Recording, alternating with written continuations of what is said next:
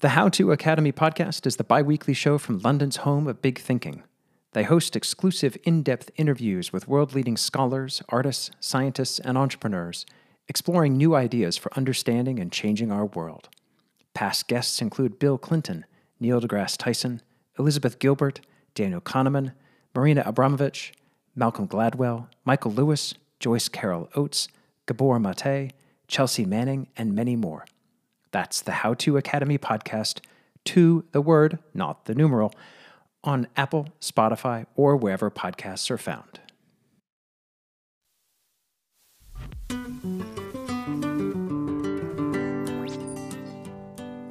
Welcome to Artificiality, the podcast by Helen and Dave from Sonder Studio.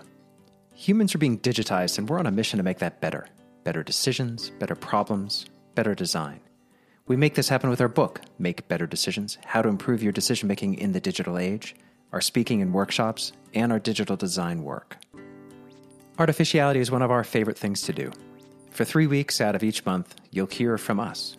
We'll take a decision or problem in the public sphere and pick it apart. We'll talk about a decision nudge that we're using, and then we'll wrap up with something that's caught our attention and made us think. Once a month, we'll interview a great mind, someone who works at the frontier of human or machine intelligence. What can we learn from the practice of design?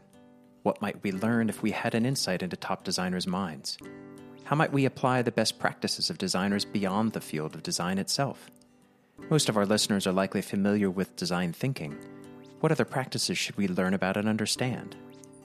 To answer these questions, we talked with Kees Dorst about his books Frame Innovation and Notes on Design, to discover his views on the creative processes of top designers and understand his practice of frame innovation. We enjoyed both books and find insights that extend well beyond design into all areas of problem solving. We're particularly interested in applying frame innovation in our complex problem-solving sprints and consulting practice. Kees Dorst is Professor of Transdisciplinary Innovation at the University of Technology Sydney's TD School. He is considered one of the lead thinkers developing the field of design, valued for his ability to connect a philosophical understanding of the logic of design with hands-on practice.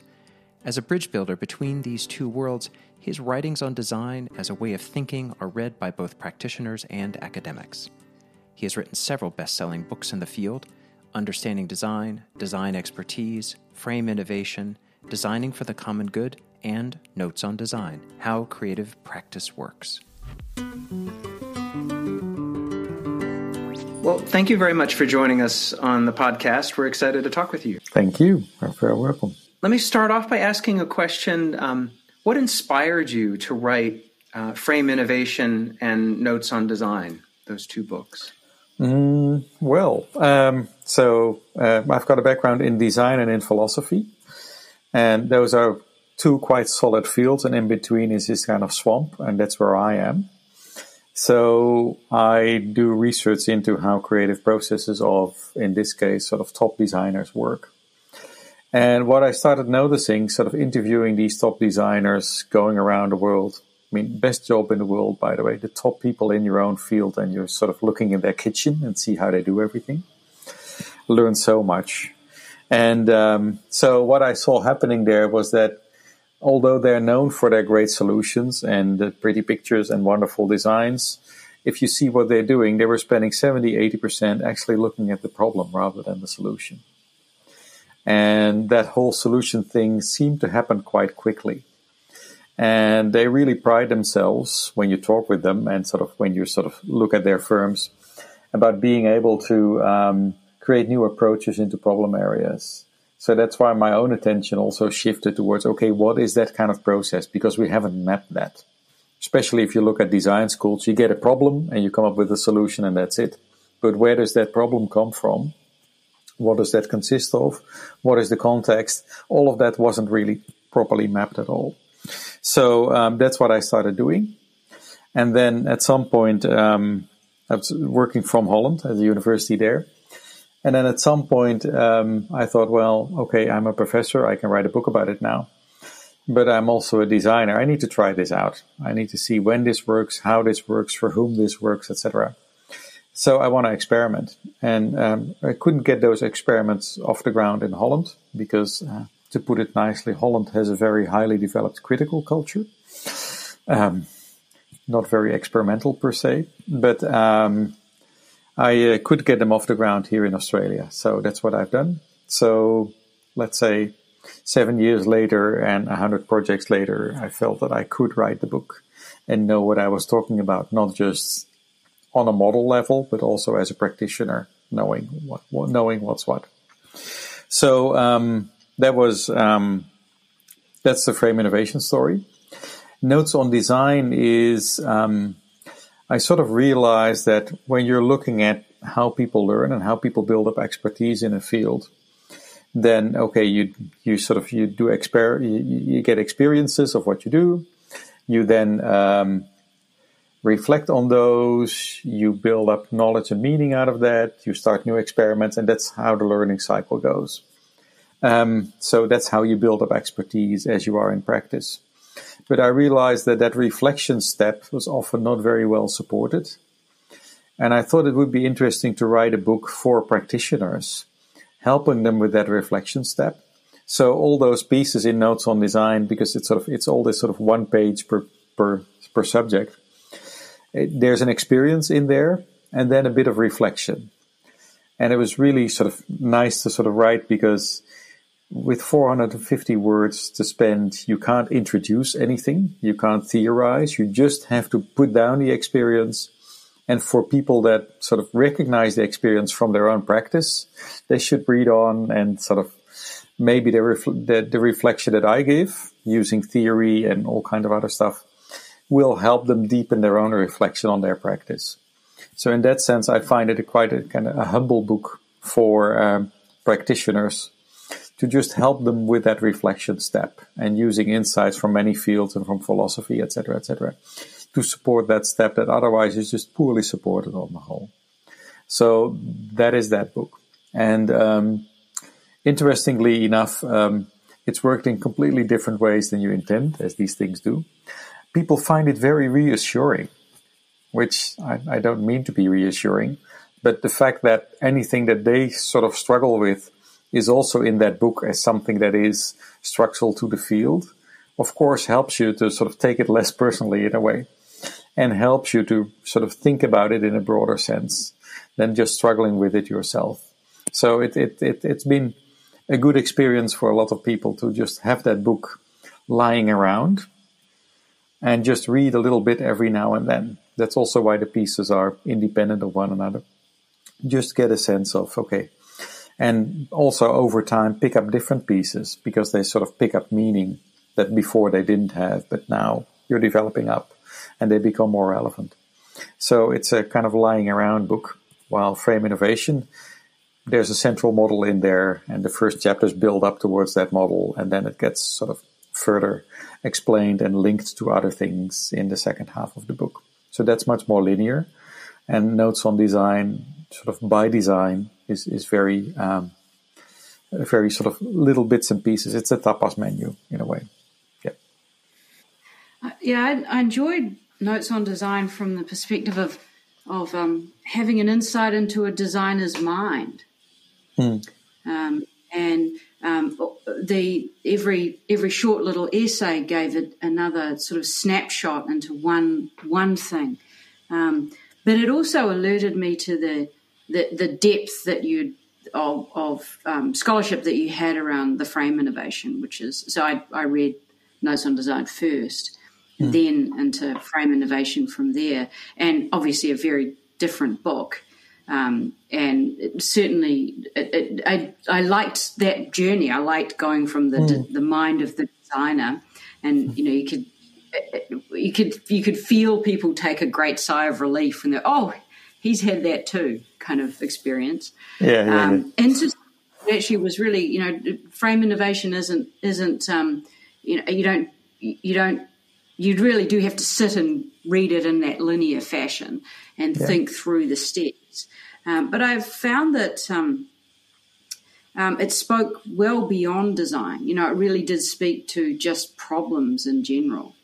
And this idea that that problems are becoming more complex and dynamic and open and networked. I think there's a there's a quote that we quote from you a lot, which is something along the lines of, when we chose to network our opportunities, we networked our problems as well. And when we use that in workshops, you can see the look on people's face, a bit like designers reading notes on design. They go, "Oh, yeah, that. Okay." Yeah. And being able to put these simple labels around some of the complexity of problems and putting, in some ways, the internet in a slightly different frame as well, because people suddenly see that level of human communication as being part of the explanation. So a lot of people seem to be struggling or wanting the explanation for, like, am I going crazy? Are problems getting more complex or what? And Frame Innovation really was the book that, when I read it, really landed. Yeah, they are, and it's not just one thing. It's many things. And can you talk a little bit about how you came to that idea that you just don't hit these things head on, that you've got to kind of come at them from so many different angles, frames? Well, frames is more of a formal thought, but I just felt like that journey was something that you sort of came to by talking to some of these experts. Yeah, and also there's also an intellectual sort of heritage to these kind of things. So it comes from people like Thomas Kuhn talking about paradigms, Donald Schoen picking that up and talking about framing, and sort of in a book like The Reflective Practitioner, looking at different disciplines and what practitioners actually do. Because I've interviewed Thomas Kuhn, I've worked with Donald Schoen, the old man in the field, basically. I'm their sorcerer's apprentice in a way. And realizing that, okay, these are people that are sort of have this insight about how do we deal with concepts in our head and how do we deal with paradoxes. But I also realized that, let's say, especially with sort of Donald Schoen and his talking about framing, where do the frames come from? He doesn't sort of answer that. He uses frames to understand how people are thinking.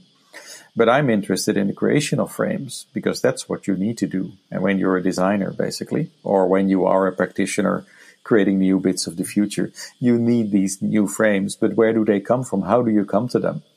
And that's when I started looking back into my interviews and studies of all these designers, going, okay, how do they do that? And there you see the movement of, okay, they listen very carefully to the brief, but they don't take it that seriously. They investigate it in a certain way. They look at does it come from, etc., etc. And especially, I mean, one of the disadvantages of studying absolute super experts is that everything they do has become natural to them and very implicit. So they make these huge, complex cognitive leaps where you think, oh, okay, it's happened, but what happened?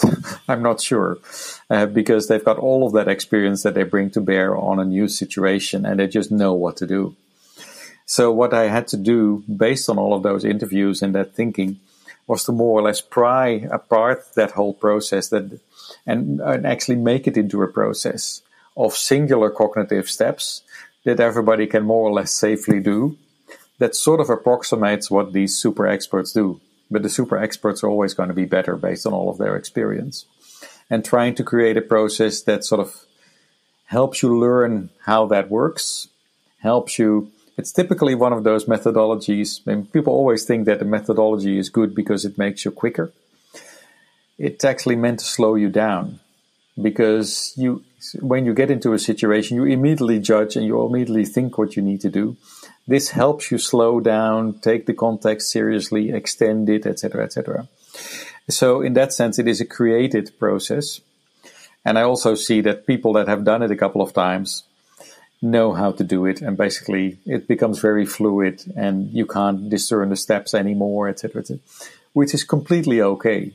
It's an into this kind of thinking, but it's not, an expert wouldn't have to do it in exactly this way, or exactly in this order.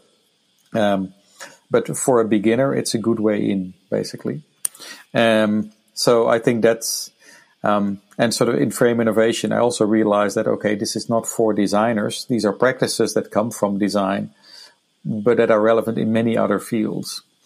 And so for me, it was the first time sort of, I don't have any trouble writing for designers. I sort of know who they are. I know where they live. I know what funny clothes they wear, etc., etc. It's all, I know my audience there. But this was really for others to pick this up. So I started a research center, and of the 25 people that were in there was only one other designer. And there were sort of criminologists, historians, ex-civil servants, etc., lots and lots of different people. And I saw them all sort of struggle and try to understand how this would work as a kind of central methodology. So that's how I sort of road tested it, in a sense, experimenting on my own people, to make sure that it is solid enough. And still, there's a couple of steps within a frame creation process where it really helps if you've got experience. So, of course, and that's where sort of, let's say my people were sort of struggling through a complex process, and I or the other designer would sometimes come in and go, yeah, great, you're doing well. I would sort of forget about that one. I would take these two together and move forward in that way. You're fine. Just based on the experience that you have. So I guess that's the thing. And the way I wrote Frame Innovation was basically giving hundreds of presentations for different audiences to try and understand that there's actually stuff in there that I don't particularly like, but I know that the audience needs it, or the audience likes it, or it triggers people to understanding it. So I just have to put it in there. So that's how I've tried to sort of, in a sense, front load the communication into the book to make sure that it is convincing, because it is about impact. Yeah, I do want people to pick this up, because I truly think it's really, really important that we do this now, and at scale and across many, many disciplines. How would you compare or position frame innovation and design thinking? Let's say that, so I've been doing my research into how designers think and how they work. And at some point, my good friend Bruce Nussbaum wrote a paper in Business Week about design thinking, IDEO, etc., etc.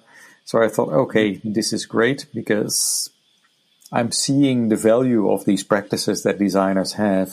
It's great if that now gets broad, sort of a broader audience. Somebody else is doing my publicity for me. Great. But then I quickly realized that, well, wait a minute. It's jumped on by business schools, and they just use the word design thinking to repackage the things that they're already doing. So a lot of the design thinking stuff isn't very great. And it sort of spoils the brand of design really badly. It's just too superficial. There's also stuff in there that just really doesn't belong in there. A lot of it is about, okay, you need to be brainstorming a lot. I think, well, brainstorming is actually not something that I see designers do at all. These expert designers don't brainstorm. They don't need to. If you've got a new approach into a problem area, all your ideas are interesting to explore. So you don't need to go random on an idea. And brainstorming comes from Osborne, 1952, from a business school. So again, it doesn't even belong in there, but it's very much become associated with design through this design thinking movement. And I think that's a pity. Also, the design thinking stuff, a lot of it is about human-centered. So there's basically creativity, human-centeredness, and quick prototyping, which I guess, if you're in a field that doesn't do that, that isn't very human-centered or has lost its connection to the values that it's trying to create, if you've got a field that doesn't know how to deal with creativity but tries to analyze itself to a solution, and if you're in a field that thinks very linearly, then it's good to have this as a kind of counterforce, as part of your repertoire. And people really recognize that sort of the freedom that it brings them, and people feel it's a good experience for people to get acquainted with it. But let's say I look at design very much as a way of thinking with quite deep practices. And just these techniques and partly tricks don't do that job for you. And things like quick prototyping, you think, yeah, it's sometimes a good idea. Often it's not a good idea. You can also think about it before you start doing something. So I'm more on the thoughtful side rather than the let's do a quick prototype and blah, blah, blah. Because you can easily get to sort of a local optimum or miss deeper layers of the problem space because you're actually not engaging with it, because you're rushing to solutions. And that's never good. So, on the one hand, I can understand why it's popular, and it's a kind of antidote to lots of things that are very restricted in lots of professions. On the other hand, it doesn't lead anywhere because it doesn't have the depth, and it's just a missed opportunity relative to what design can bring to other fields, which is much deeper. And frame innovation is an example of that, but there's other stuff that design can bring. You think, yeah, that's really cool. And in a complex world, problems become more designy in a way. So your response to problems needs to be more design-based. So taking that seriously and looking at that carefully, I think is what I'm in favor of. And so I can see design thinking. People describe it as a business fad, and if it is superficial, it will be that. Bruce Nussbaum later started writing against design thinking and now calls it creative intelligence and tries to sort of pull that up. And I can understand why. Going, okay, there's actually good stuff here, but design thinking as a movement doesn't quite capture that and doesn't quite bring that to the fore in a way that in the end will help us. Especially, as you say, sometimes it's used as an antidote to something else. Like, we don't have enough fun at work, so let's do some design thinking. Yeah, and poor companies create these kind of creativity rooms with sort of grass on the wall and differently colored chairs, and it looks like kind of play school stuff or whatever. And of course, when you go to a design firm, that's not what they have. I mean, why would you do that? And I can see lots and lots of brainstorming sessions go badly wrong. Because on the one hand, it's nice to do the creative explosion thing. But then the next step, of course, is clustering. And then you have to choose what you progress with. And if that clustering still happens from an old perspective on the problem, anything that's potentially new in there is going to be dropped out anyway. So it doesn't actually help. It doesn't actually work. So it's a bit of a red herring, that one.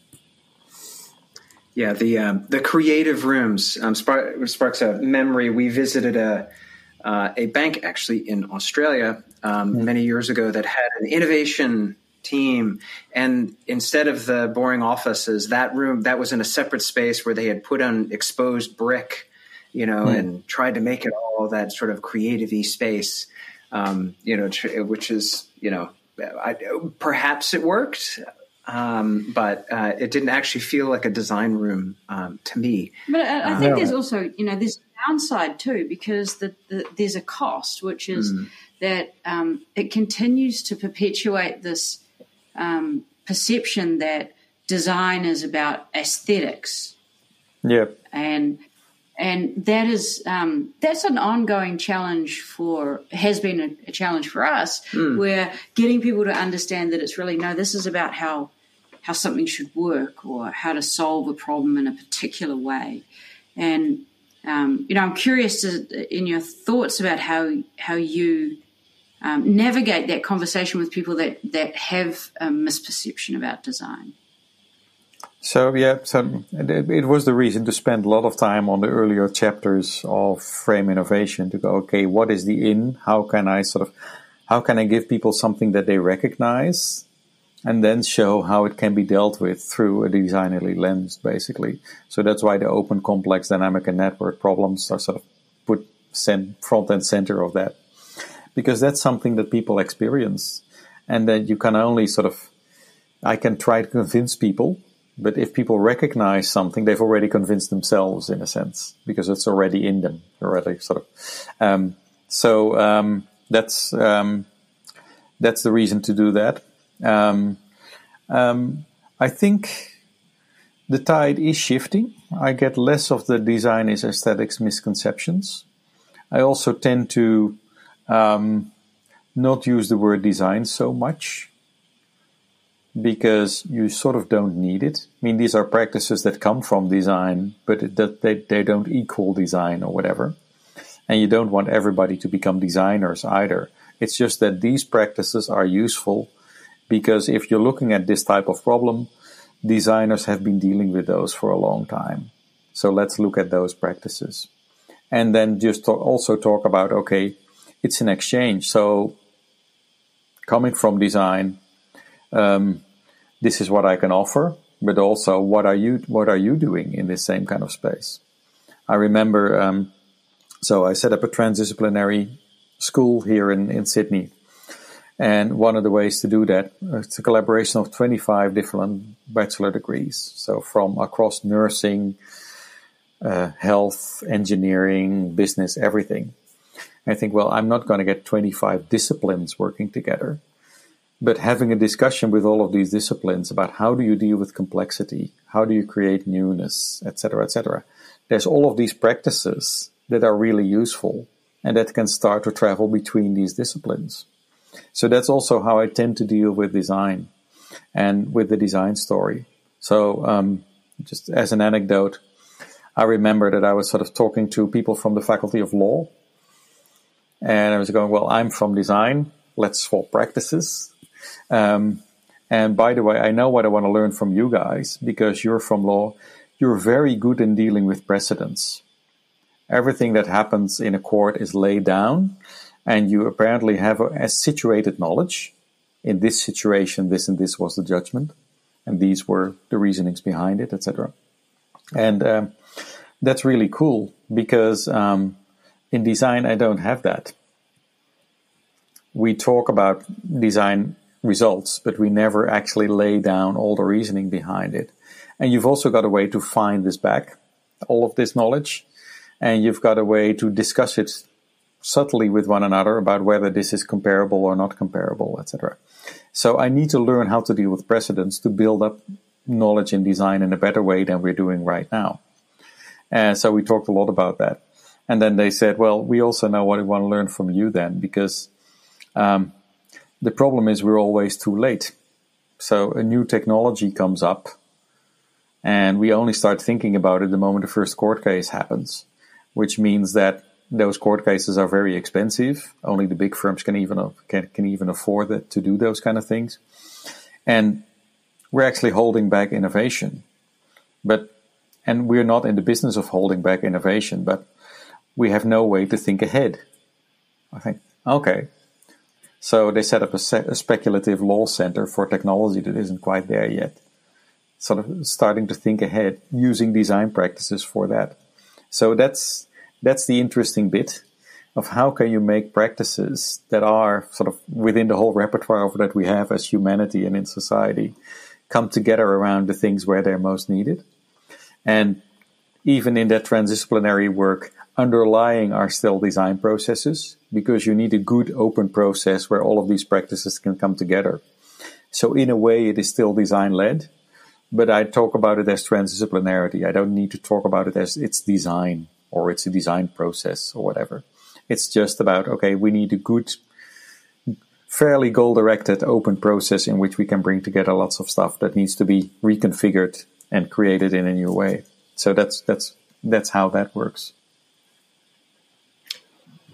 Many people think of design as a process that has an endpoint, because it comes from a history of designing a building or designing a chair or a widget or even a website, and you've completed the project. And when you're talking about complex problems, if you think about complex problems from the perspective that they are emergent and adaptable, they're constantly changing, and as you interact with those problems, the problem themselves change. How do you think about applying design practice to something that has to be constantly iterated? To be able to continuously solve the problem again and again. It's I think design doesn't do itself a favor by saying, well, there's a briefing and then there's an end result. Because if you're working as a design agency I'm a product designer by origin. there always was a product before. So you're creating a new generation, actually. So you are already part of something that is much larger than just saying, well, this is the briefing and this is the end result. So design in that sense needs to be redefined a little bit to make sure that we understand it as a broader and as a bigger thing.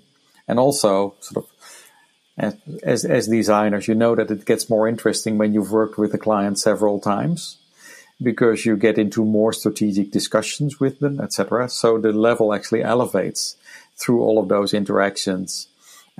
So I would look at design in that sense more as a connection to a problem area or to a different organization over time, rather than focus so much on the project, because I think that's where design really does itself a huge disservice.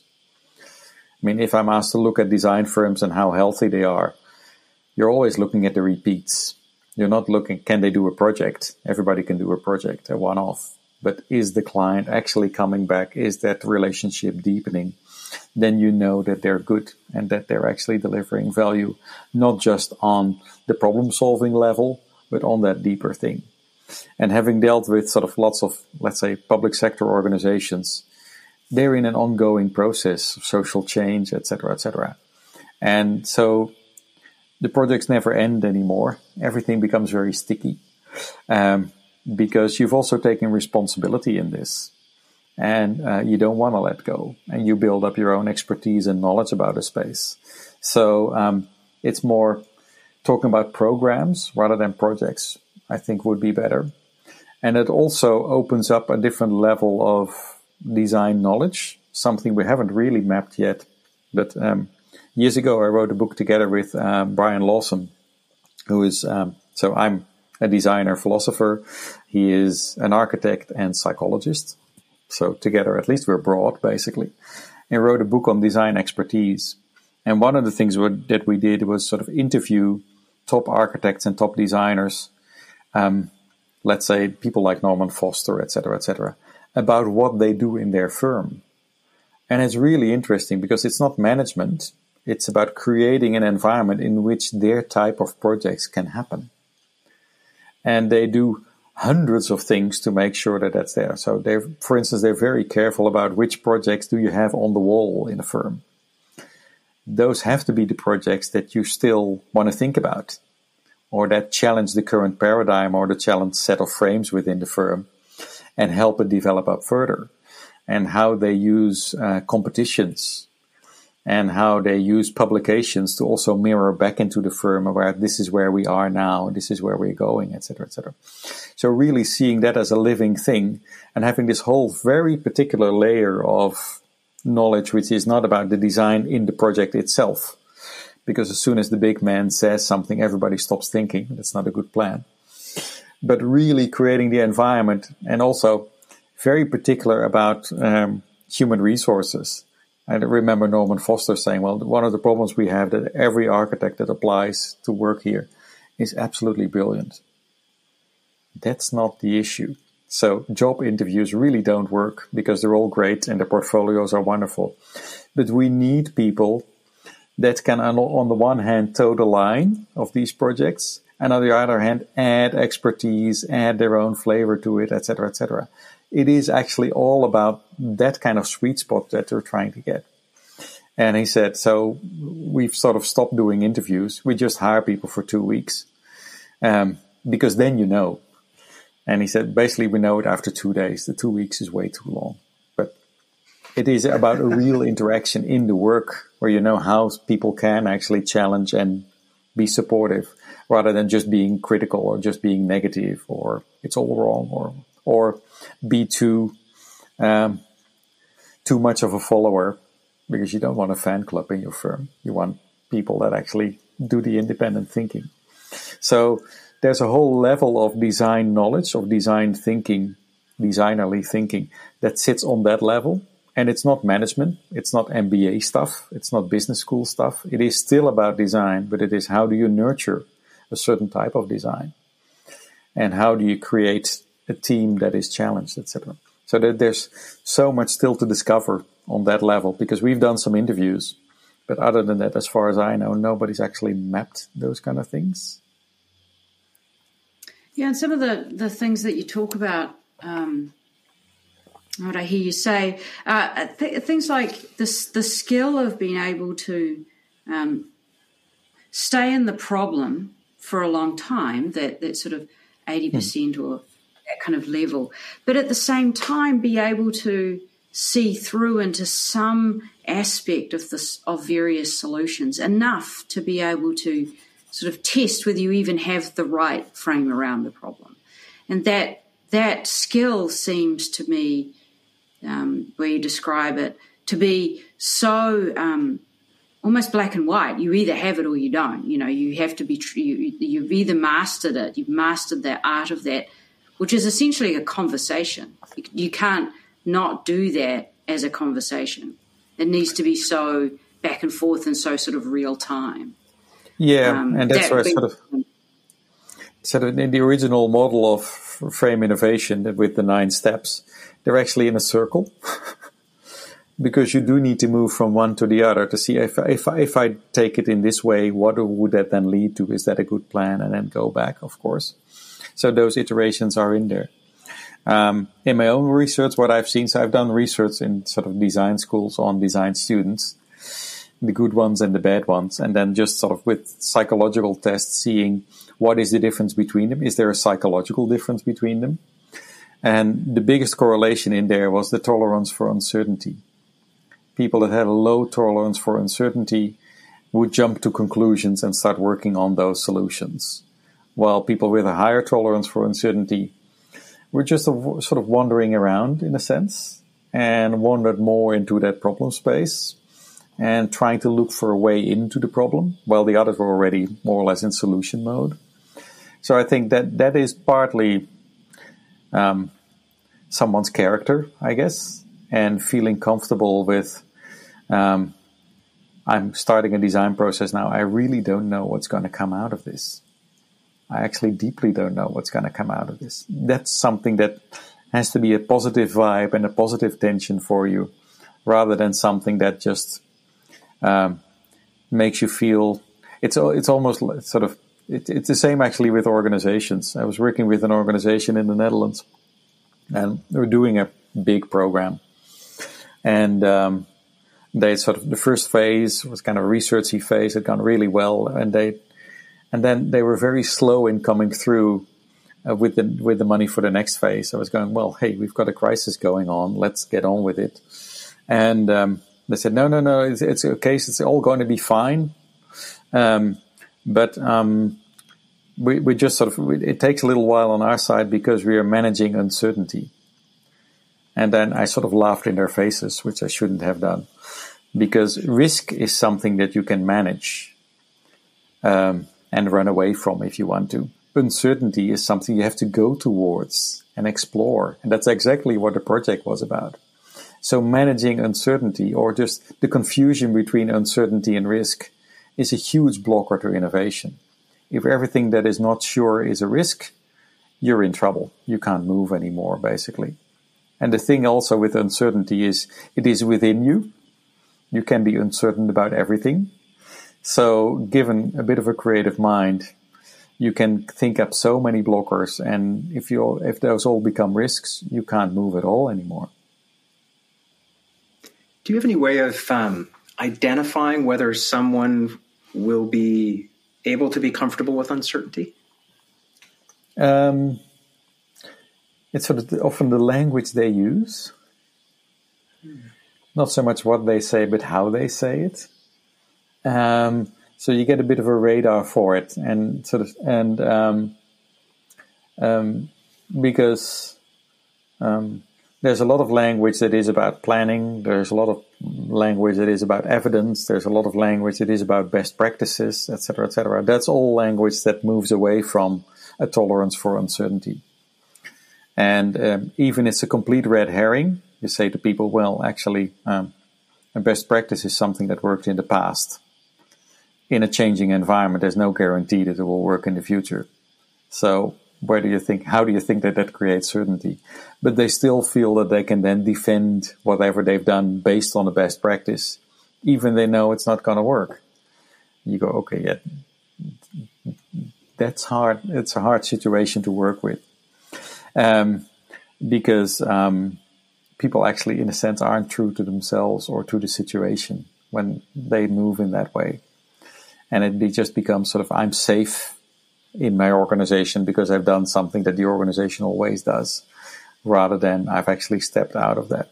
So, and it really depends also on the environment of the people. Is there a safety around taking a risk? Is there a safety around exploring things? Is there a space for change? If there's no space for change in an organization, nice people, but they can't help that they're just stuck in what they're doing. Which is often what you see kind of in sort of the middle level organization, parts of an organization, where sort of people on the coalface, they deal with the real world out there and they improvise, either within or slightly outside of the boundaries of the organization, but they manage. And if you go to the top of the organization, there's a certain freedom to allow other thoughts and to sort of think about other strategies and things. But in the middle of the organization, the roles and responsibilities of the people there are defined in a certain way, and that certain way encapsulates the current way of problem solving of that organization. And they can't suddenly do something else. They can't suddenly adopt another frame which goes across stuff, because that's not how their roles have been defined. So that's where the stuckness comes from, or what people here in Australia would call the permafrost is there. Yeah. And that's exactly where innovation needs to happen, of course. It is, and totally the level of stuckness. The word abduction is, generally not that much of a popular word. I've seen people say we talk about deduction and induction, but even though the word abduction's been around for quite a long time, we don't talk about it because it's just a sort of uncomfortable word. We interviewed Tania Lombroso a couple of years ago, who's deeply involved in a lot of the psychology of explanations, and some of her scientific papers sort of pull that word out and define it. It's become quite a popular idea in artificial intelligence that's going to be what's required, is to have machines who are able to think inductively. And I was quite kind of taken aback when I found it in your book and hadn't thought about it as being applied to design. Always thought about it as sort of really more of a philosophy of science, the need for a better explanations driving inquiry, and the generation of explanations being, better explanations over time.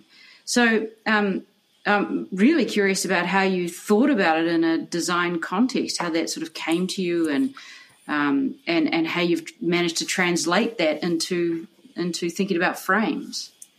Well,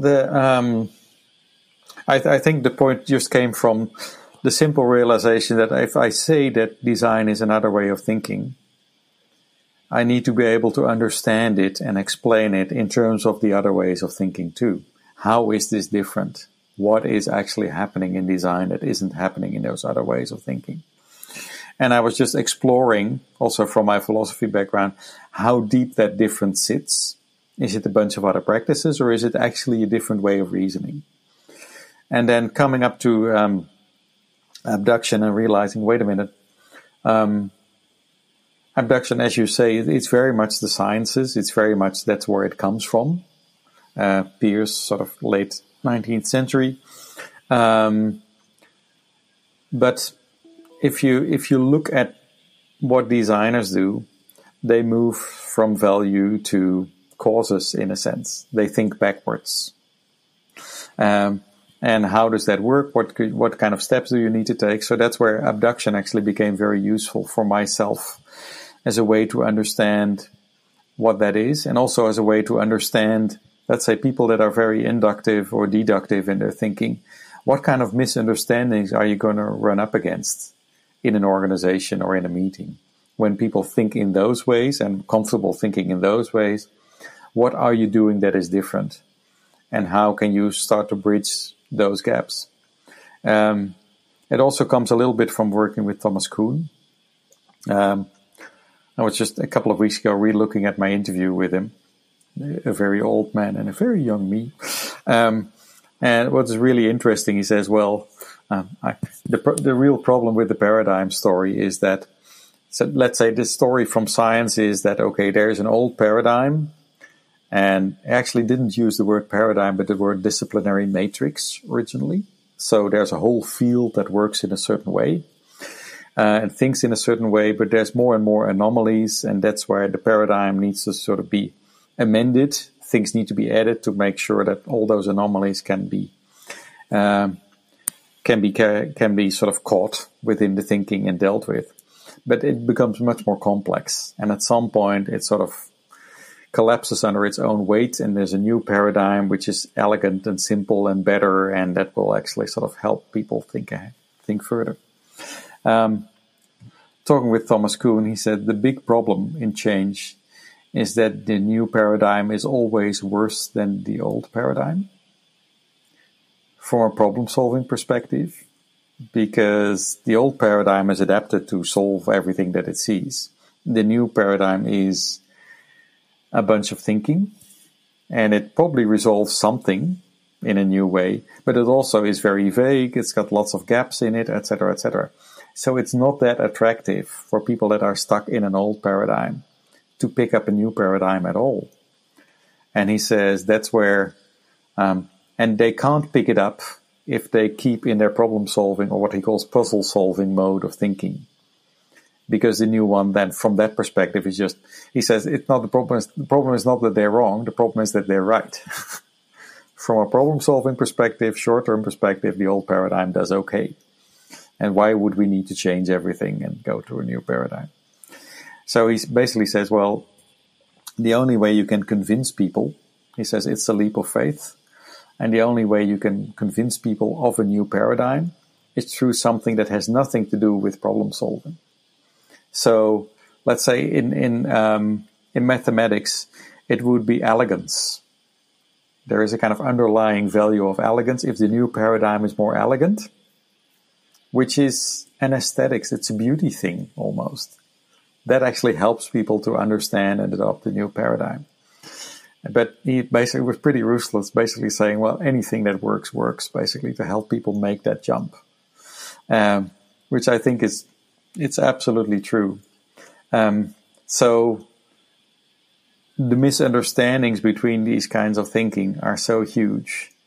And an old paradigm always is very linked into, hardwired into deduction, induction, small steps, evolution in that space. It's all safe, etc., etc. What we're asking people to do to adopt something new, a new frame or a new paradigm, is quite a shift. And just trying to map that out got me down to, okay, this is actually what abduction is. It's a different way of thinking. People find it enlightening to see these different ways of thinking expressed in the same way, so you can look at the differences and understand what your differences are. And then, of course, it does also allow people to respect things like abduction and things like design, which is always really hard, because these designers, they don't even know what the problem is, and they're working on solutions, and what and it's a very playful process, and every time I come there, they've got another idea and another idea. Yeah, they're actually exploring different ways of the how and the what, how that can work together, blah, blah. So it's actually a very careful exploration process. But from people that are used to deduction, it just looks very vague and just not something to be respected. And what talking about abduction helps is with that respect bit. Okay, it is a different way of thinking that can also be mapped. People feel safer with that. Yeah, and it can be named. You put a name on it. We have a dynamic between the two of us where, I'll go, he describes it as I go from A to D. And I have to say, wait, back up. You got to fill in those gaps for me, because I don't know how you got there. I know there's some way that you did that. I don't doubt that there's some connection, but you have to slow down for me. And it's it's always the quality of the explanation. Yeah. And that's the dynamic between us that works. Yeah. And if I can't come up with an explanation, then at least there's a higher probability that it's just kind of a bad idea. Like not. But then it's interesting because there's this nice contrast because he's so much more comfortable with just wallowing in the problem forever. So we have this push and pull between us, right? Go exploring and see all these different routes, and he's sitting there saying, "No, we're staying in the problem for a bit longer." And the thing that moves us off that position is actually in the end just being done. You actually just get to the point where there's nothing else to talk about, so something must be either correct or incorrect. There's a kind of saturation happening where if we keep thinking about it now, there's nothing much new that we can come to. So this is it, and this is what we can come to, and this is what we can bring in this space. I think it's a really interesting dynamic, definitely. And it is also one of the things that I sort of thought about, or that I sort of realized interviewing and watching these top designers, is that they're all analytically very strong too. They're known for their creative side, but analytically they're creatively analytic, but good thinkers. There's nothing stupid or wishy-washy or vague about them at all. And so that was sort of good to see too. Wait a minute, it all plays a role. It all plays a part. I guess within design, abduction is more dominant in some phases, but you need the other ways of thinking too, of course. Just like the other fields need more abduction. So, and that's where it can become a bit of a common ground, which I think is where we need to move to. Yeah, I think you're right about the strong analytics is something that people wouldn't expect for design. They think it's all about creativity and how it looks and da-da-da-da-da, and they miss the fact that so many opportunities and pathways are passed on because you analyze it and go, that's not going to really solve the problem well. So we have to go back. We have to think about this in a different way. We've gone down that, but you analyze it really carefully to to figure out whether it will actually solve the problem well enough, if you've set up the whole problem well to begin with. But it's that extreme power of saying no, to being able to say no to things, and you have to analyze it well to be able to authoritatively say to yourself, if not to everybody else, no, this isn't the right path. Well, and that speaks to some of your precedent ideas, right? When you're talking about law, one of the projects that we'd love to do more on, it is as part of the issue is how do you show precedent for particular decisions in a very fluid, very ambiguous environment. Nothing is locked down. Law demands that precedent is, has this sort of heritage and legacy. But it's much more difficult in a fast-moving business environment to have that precedent, why every decision was made. But yet the number of times that people actually want to know and don't necessarily understand that it's a designerly problem to solve how people came to their particular versions of a problem or solution or decision. That capture and that builds the knowledge. That is part of how it's created. And I mean, capturing design knowledge, capturing that sort of level of design expertise is really, really hard. Also, I mean, I've done a project years ago with Philips in the Netherlands because they wanted to sort of know their design decisions and capture their design decisions because you've got big teams, you've got generations of products. You don't want a design decision to sort of just be taken over, be misunderstood or misinterpreted when you're working on the thing later on. So what they tried to do was actually have this horrendous system where you basically had to type in all of your design decisions all the time, and which nobody wanted to do. So that ended up at the end of the project.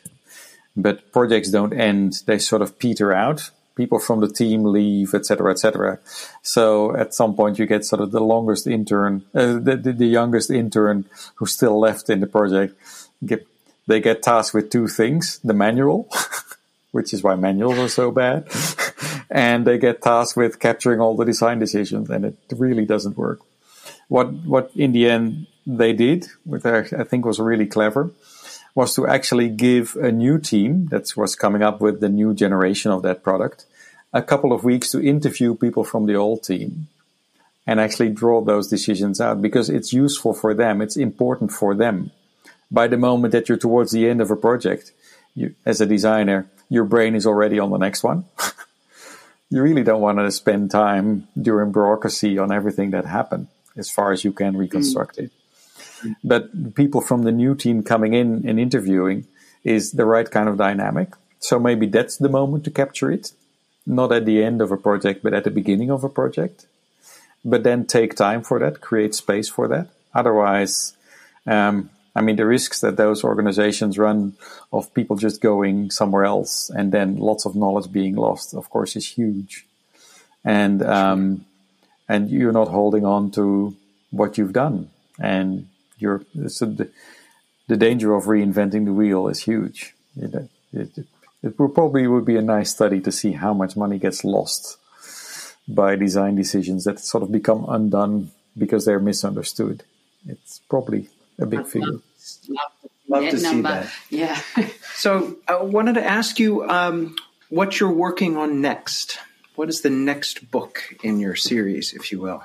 Okay. I'm working on a book. It's called Creating Space for Deep Change. And what it actually does is it extends the frame innovation story, because over the last 7 years, since sort of finishing and publishing Frame Innovation, I've become more involved in, let's say, bigger change projects, where frame innovation, still coming from design, is a bit project focused. I'm looking now at sort of how does organizational change happen, how does sector change happen, how does societal change happen. Really sparked by, let's say, for instance, the transitions that we're in now at the moment, if we're going to the societal end.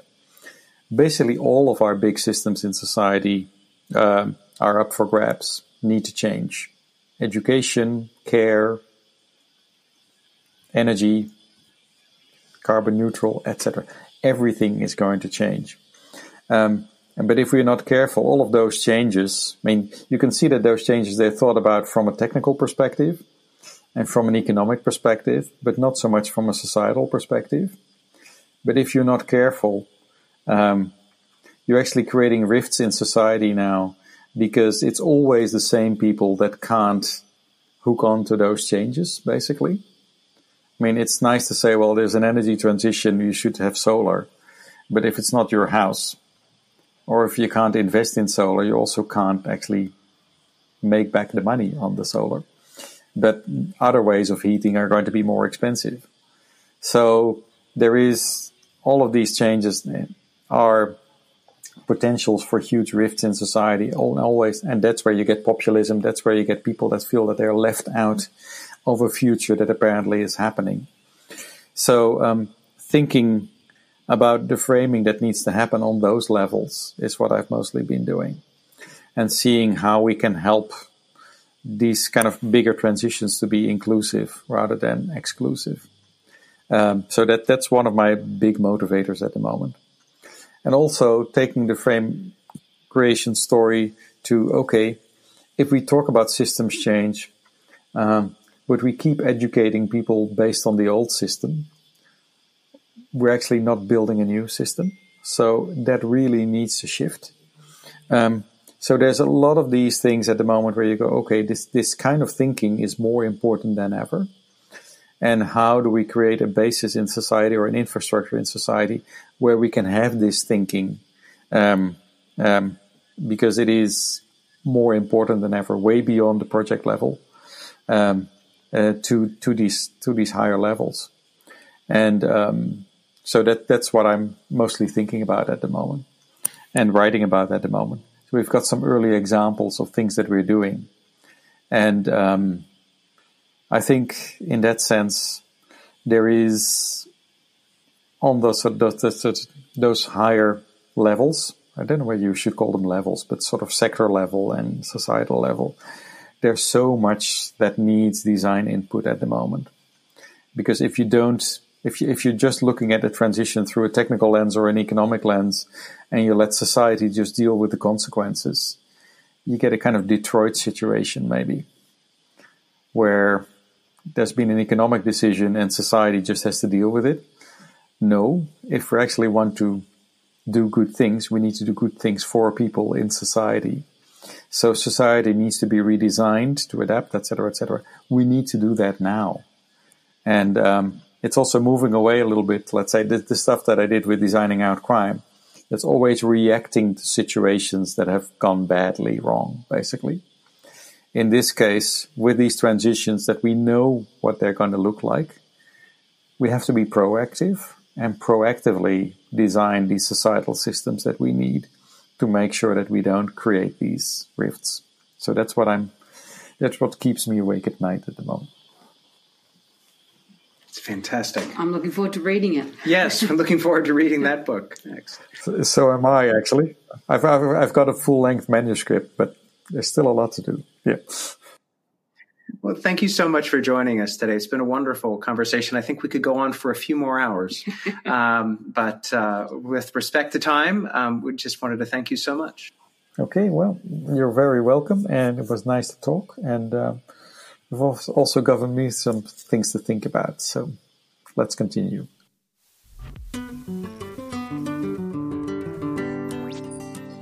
Thanks for listening. If you enjoy our podcast, please subscribe on Substack or your favorite podcast platform.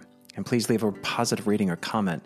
Sharing your positive feedback helps us reach more people and connect them with the world's great minds. Seriously, a review on Apple Podcasts is a big deal. And if you like how we think, then contact us about our speaking and workshops and human-centered product design. You can learn more about us at getsonder.com, and you can contact us at hello@getsonder.com. You can learn more about making better decisions in our book, Make Better Decisions, How to Improve Your Decision-Making in the Digital Age. The book is an essential guide to practicing the cognitive skills needed for making better decisions in the age of data, algorithms, and AI. Please check it out at mbd.zone, on Amazon, bookshop.org, or place an order through your favorite local bookstore.